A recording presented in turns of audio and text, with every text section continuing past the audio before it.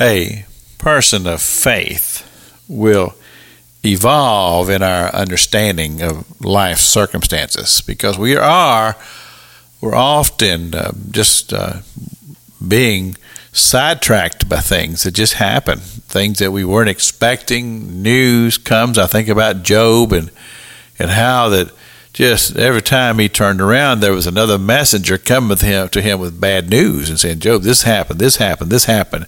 Horrible, horrible things. And this has got to be so overwhelming.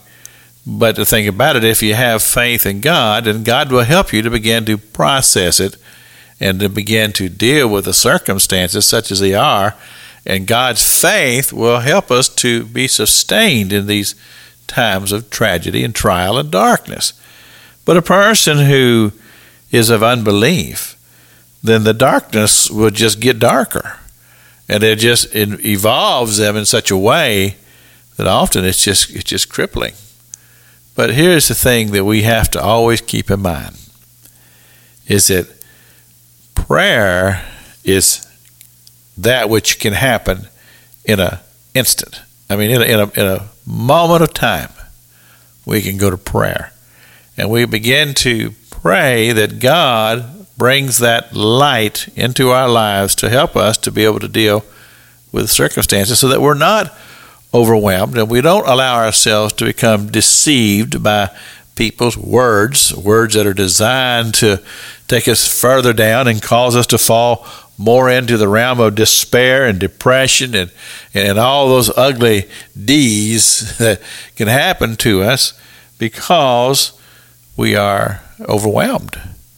I thank God that I serve a God who helps me to not fall prey to those things.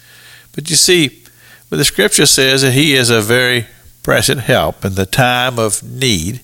I take that as literal truth. And I think about the words of a song that says, by and by, when the morning comes, and then it goes on to say, and we will understand it better by and by.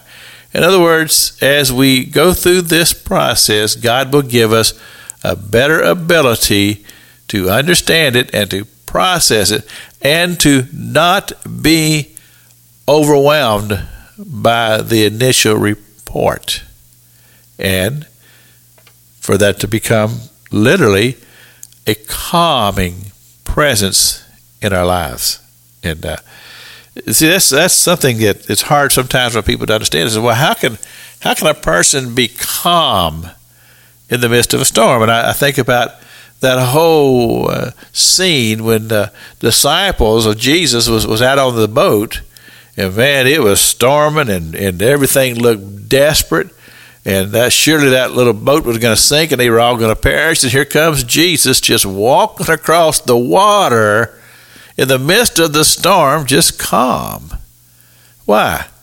Because he knew that he had the authority over the storm. And this is what Jesus said to us. He says, I have given you the power to invoke my name and to have calm in the midst of the storm. And that's what we have to understand. We are mighty, the Word of God says, through pulling down strongholds, powerful because of who we serve. This is Pastor Jack King with the Gospel of the Radio Broadcast.